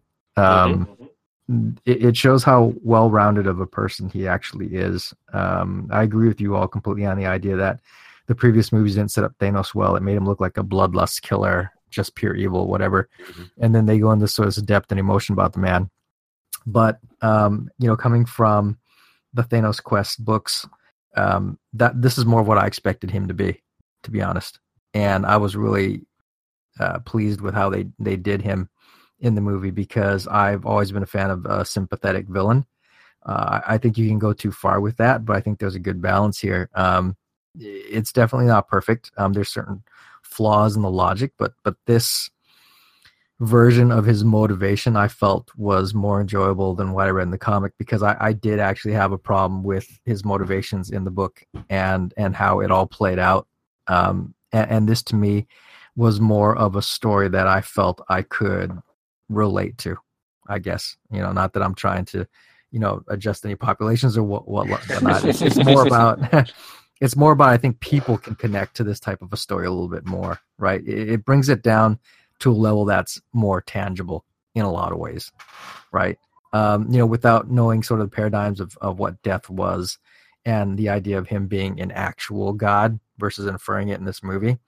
I thought that just like Avengers 1, it was an incredible show of capability from the MCU side to be able to put this together, go from existing material that is well loved and still execute it in a way that came across so pleasantly on screen, right?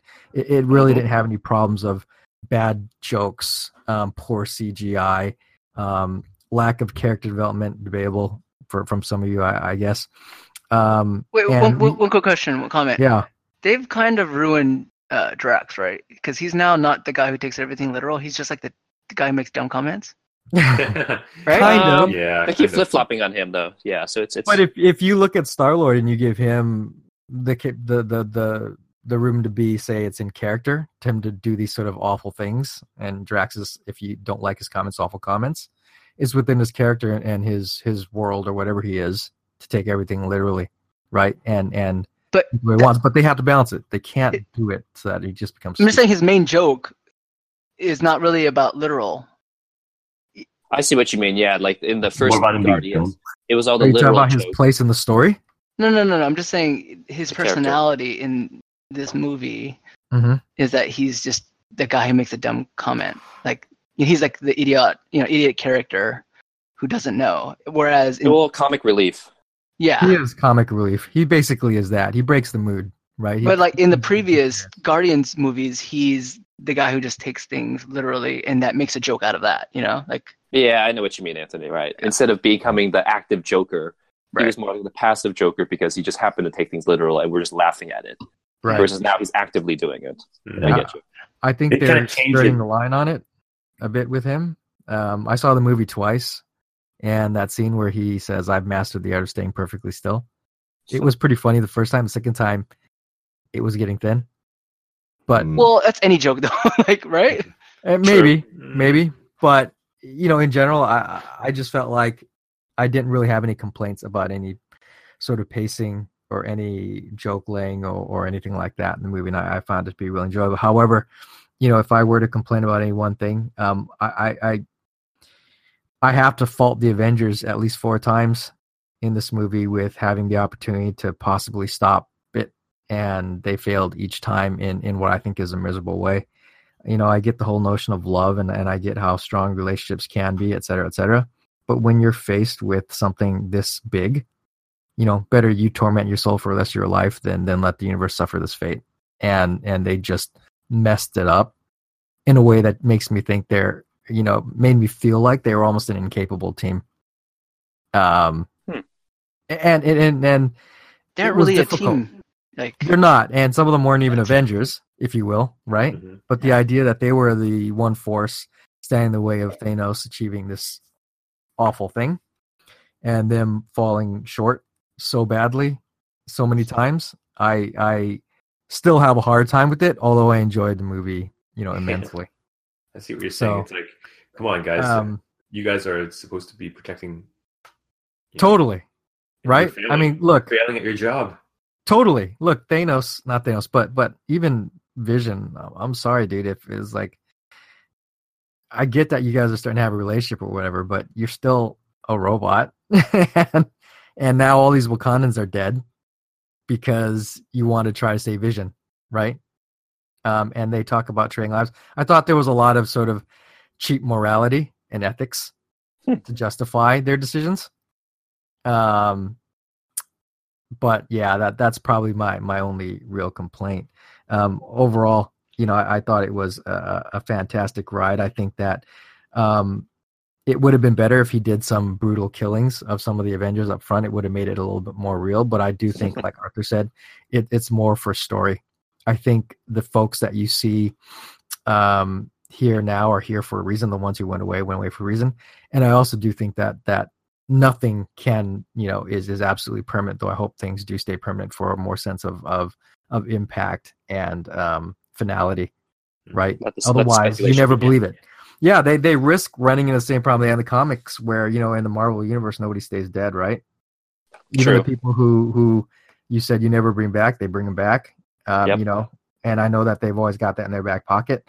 And I hope they don't go in that way. And the people that they do bring back are for good, honest reasons, right?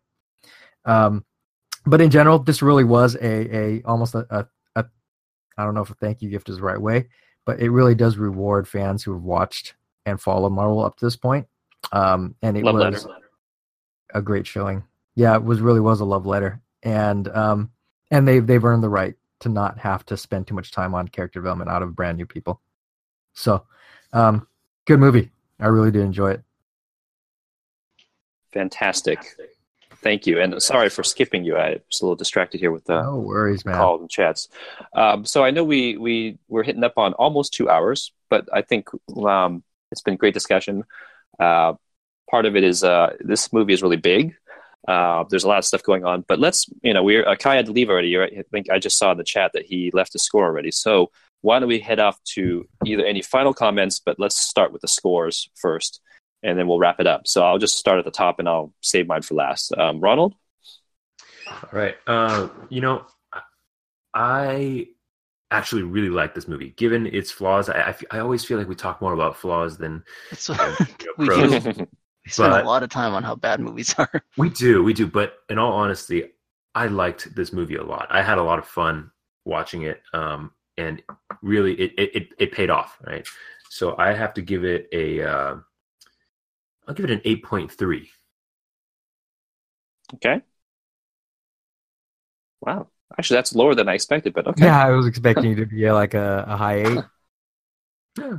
8.3. I'm looking at your scores. You like Ragnarok better? Oh, geez. Here we go. I gotta compare scores. The checker. Fact checker. It's hard to, Ragnarok's fun. This is good, and they can be different scores as a result, right? For different reasons, yeah. Okay. Yeah. All right. Fair enough. Anthony? This goes on my list, or my small list of best Marvel films, along with Civil War and Avengers. It was pretty much everything I had hoped for. It was a comic book movie, and it was fun. There's a lot of good action and a story stayed. It was kind of true to Infinity Gauntlet, and so I'm gonna give it a 9. Right on. Great. Wow. All right. Okay. Dat? I will give this an 8.6. I like the movie a lot.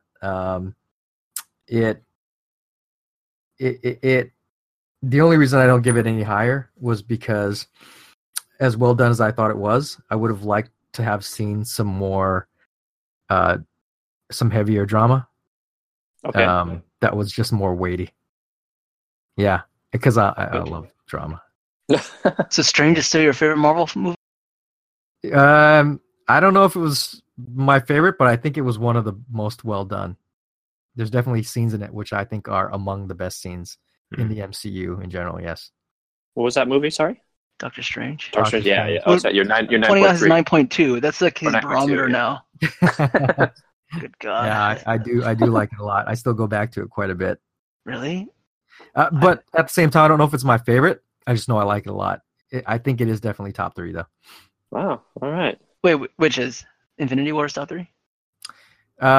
I'd say Civil War is in there. Okay. I might even say the first Avenger might be in there.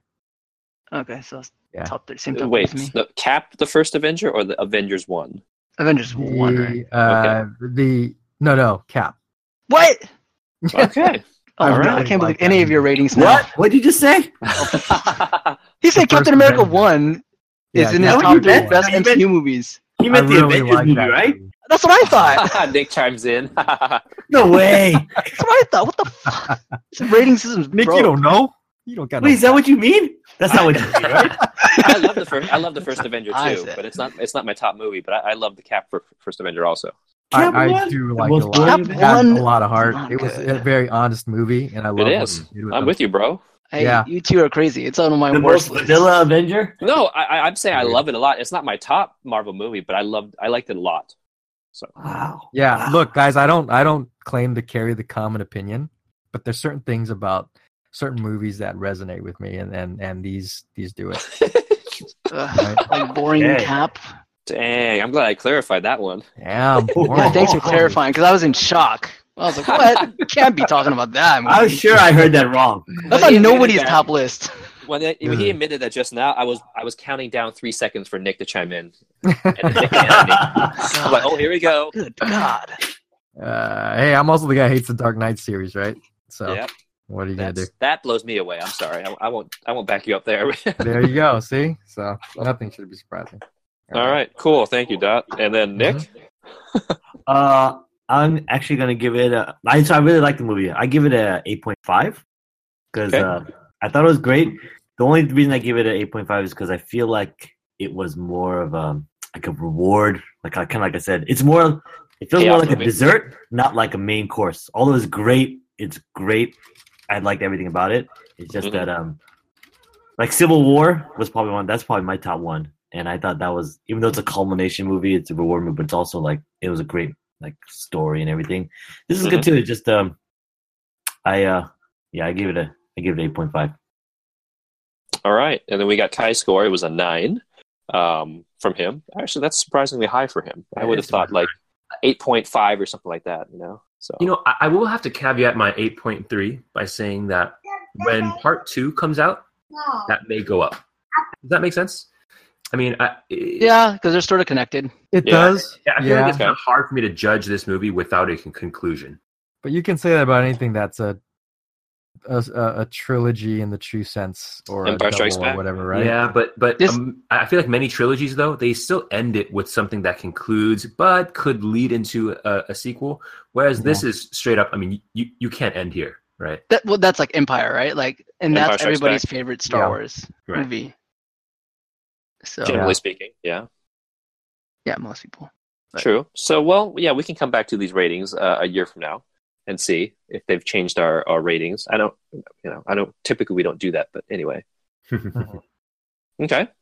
I'm gonna give this a 9. All the stuff that I was talking about, nits aside, fantastic execution, great Easter eggs, great moments. Adaptation, all that stuff. I mean, I have certain reservations, but it doesn't take away from what has been done. It doesn't bother me enough that, oh gosh, what could have been, that kind of thing. It's like, wow. I'm blown away. I actually do want to see it again in IMAX just to kind of see if I missed anything or things like that, or just to enjoy moments. So I think yeah.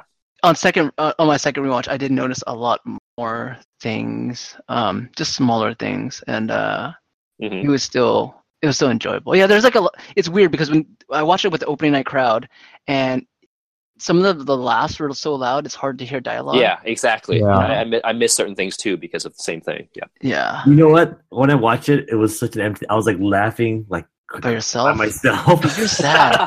You are so sad. It was sad, but I didn't care. Like, people were like looking at me. Oh, that's great. My wife is the same. If she finds something funny and nobody else is laughing, she'll laugh like full on out loud. And I personally love it. I think if you enjoy something, you should let it be known. And you go to a movie theater knowing people are going to emote, right? Yeah, that's fine. Yeah, I won't. so. Unless they're not being annoying, I won't fault anybody for doing that. As long as you're not like narrating everything. Yeah, exactly. You're good Humming to go, to but yourself. you know what? Or asking questions constantly. Cut loose, man. Cut The loose. annoying I saw movie it twice. everywhere.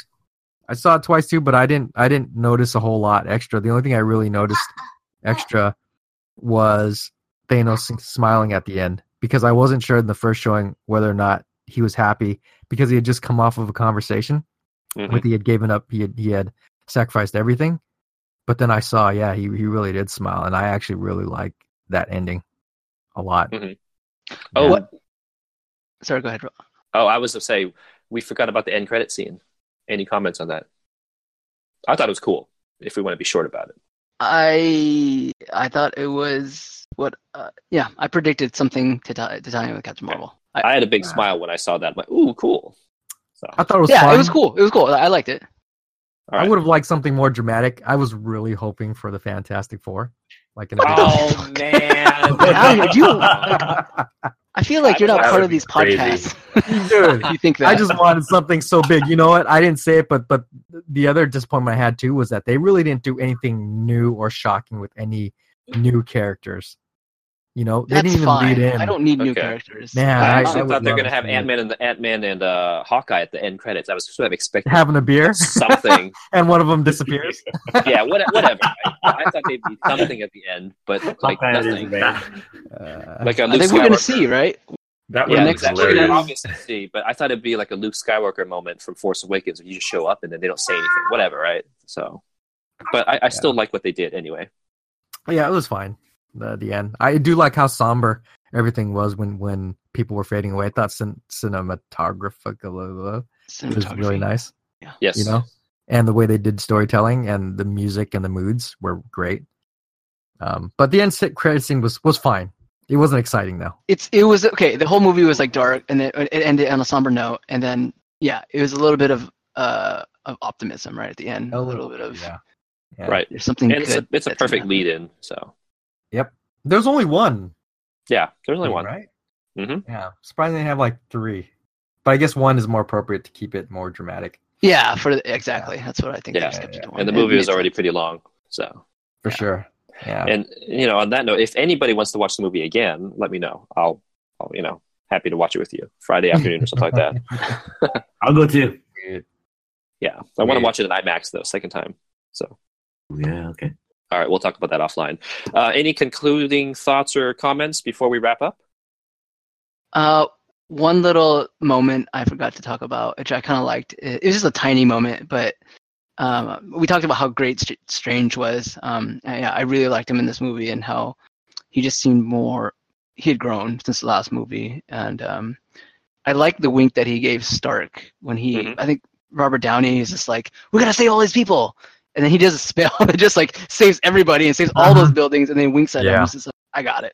Oh, when he stopped that big thing in the sky? Yeah, at the beginning. Yeah, that was good. He gives him a little wink, and I was like, oh, shit. Strange. He's like topping Stark. So I kind of like that. Speaking of characters. Okay. Speaking of characters you really liked, my favorite character in this, really outside of Thanos, really was Thor. I felt like he's gotten to the point where he's hit his stride, where he kind of understands who he is, what he wants, what he needs to do. And not only that, but the whole display of what his power is not the word, but what his strength is. Like even the part where he was holding open the forge for the star to put its heat in. I mean, I just thought, what a fantastic character, right? Yeah. I'm gonna hate to see him go. Pretty sure I liked his emotional moment when he actually broke down and said, I've lost everything. I'm like, oh right. He's talking to Rocket. Yes. Yeah. Sometimes you don't realize it but after he said it, I was like, oh damn, he lost his people. He lost his brother. Oh yeah. He lost his parents. I was like, he got nobody. Look, you're coming off. And you say, you know what? They didn't really lose everything. They saved a bunch of people. Like, where's the weight of that loss? I mean, Ragnarok's the end of everything. Well, you know what? They lost everything, right? Literally everything now. So if you watch the end of Ragnarok go straight into this movie, it completely connects, and it's really unfortunate. But good. I like Thor's story. I'm almost sad to see it coming to an end. And Rocket kind of, there's a thread of that in the last Guardians, right? Where he feels like he lost everything too. Oh yeah. Yes. Him and Yondu kind of have that talk. Yes. Right. What's neat about Rocket is you're really seeing him evolve too. Yes. Right? It's interesting. It's interesting. Yeah. And I'm glad they did these moments, because otherwise I was really afraid that Thor would start to become a parody of himself if they continued that line of, comedy with him without giving him something back to give him some more depth. So I think he's very balanced now, where he isn't quite in everything where he knows and is savvy, and his comments are appropriate to what he's supposed to know and how he sees things. Right. Yep. So, man, he's to me, he's like currently the MCU's version of Superman in a lot of ways. But I know there are others. So. All right. Oh, last thing. I didn't like the new Iron Man suit. I missed the beefy, like, okay, that's a good metal point. Iron Man. They've gotten slimmer and slimmer, and now technology. I'm like, it's skinny suits, like skinny jeans. It's not the look. It's more like skinny jeans version of Iron Man. I'm not with it. You know what I'm not with? Oh, sorry. Go ahead, Arthur. So it's not so much the look of it; it's more like the utility. Like it's become this liquid thing that can do anything at any time. It's too crazy. It's too like you could just say he's like making weapons out of his arms and stuff. Right. Oh, you need a shield? Oh, we'll have a shield at that moment because you needed a shield, obviously. Oh, you needed a blade? Okay, a blade will come out. Right. It's convenience. The Iron Man suit, the kind of like it's just like a it's a piece the weight, the weight, and like the functionality of it as like a like a not like that liquidy.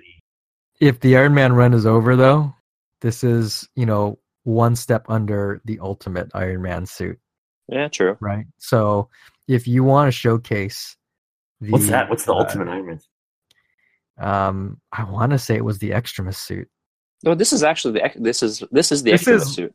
I think that's from the comics because this is nanotech where he can just fills out like a liquid suit and can do all these things. But I think they went farther with it though, because with all these kind of weapons and stuff out of But if they're done with Iron Man and Junior might be done, they have to complete it with whatever level of tech you could reach. So it's got to happen, right? Yeah. Like it or not. But I get it. I do like the beefy too because it was just so cool to look at.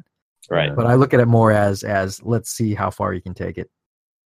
Okay, in the same vein, I hated Cap's shield. I got really excited in the theater when T'Challa is like, "Get this man a shield," and I was like, "Oh yes, we're getting his shield." Yeah. I looked at my wife and I was like, "Yes, we're getting it." And then I was like, "Wait, what?" Or what getting some kind of cool shield. Yeah, something. They must be saving it, right? They must be saving it for the second one. They're totally saving it. That was such a letdown. Yeah, you're right. I was like, "What are those armbands?"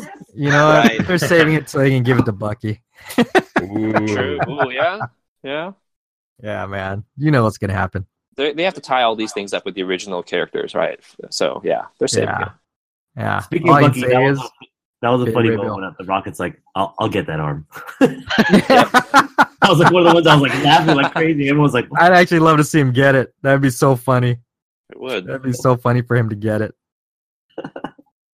His whole obsession with the body parts is just hilarious. Yeah, he gives Thor the prosthetic eye. Don't forget. Oh yeah, I mean it's funny because they work it in a subtle way, in a proper fashion. Yeah, it just kind of works out. Yeah, and if you get it, it's hilarious. If you don't, then it's okay. It's not so in your face. Totally. Do you guys? So this is like a bigger question, like a bigger picture question. Do you guys feel like they should stop adapting some of these stories? No, absolutely not. Really, I feel like. No, I'll tell you why, Anthony. Look, there's so much of it. Why go off and try to write your own new stuff when you have working material that you don't have to stay 100% faithful to it, but you should springboard off of. Okay, so maybe I'm talking about it from a filmmaker's perspective, but if you follow storylines, you're limiting yourself instead of possibly doing some incredibly creative stuff with these characters that have are already existing, Or they could ruin it, though. Huh? Or they could ruin it. They could. Well, let me rephrase, Anthony. If they know they wrote a good story, definitely don't shy away from it. But there's no reason to force yourself into that position when you have a good material to work with. But you're saying you're forcing yourself as it's like a bad thing. Like I think as they are getting these younger directors who have done a lot of independent movies and written a lot of really good stuff, they, there's a good chance, that there's some incredible stories that could be told that are brand new. So I don't know. That's all I was thinking. Yeah, no, and just like new comic book stories are written all the time that are brand new, they could do the same in the movie, right? But I just think it's I'm enjoying their conversions from traditional material to movies, and the changes they make are so good. I'd love to see it keep going. And that's why even when I go to a movie, reading the original material doesn't seem like it spoils anything to me because I can't ever tell what they're going to do with it. So, I generally agree with you, Dot, with the exception of this story. This is the this one where one's I a really, little more. yeah. This one was the one I like felt like, oh man, I can't be unspoiled. Like you said, you know they're going to snap, right? He's going to Yeah. snap. It's just when. Sure. Right. That. So, but generally speaking, I totally agree with you. Right. And they're gonna run out of stories at some point. So There's a lot of great comic book stories. So take a lot more years, Anthony. Exactly. It's like 60 plus years of great stories. So it's hard. Well, I mean, the evolution of like, I don't know, how many Avengers stories are they gonna have? There's a lot of really good ones. Well, the rumor is that they're actually looking at ending Avengers storyline in general. Are they? Oh, really? I thought either said that they're going to do more other Avengers. teams. Yeah, no. I read an article Yeah. a couple days ago where they they said they might keep it alive in the background so that it's an option. Right. But in general, they're trying to It's move not- away from that and establishing new groups. It's not like the focus of the MCU. Yeah, so Where I it don't is- think you where have it to is worry now. about that. Exactly. I think it just is part of the MCU, but MCU does not equal Avengers, Yeah, exactly. right? That's the point.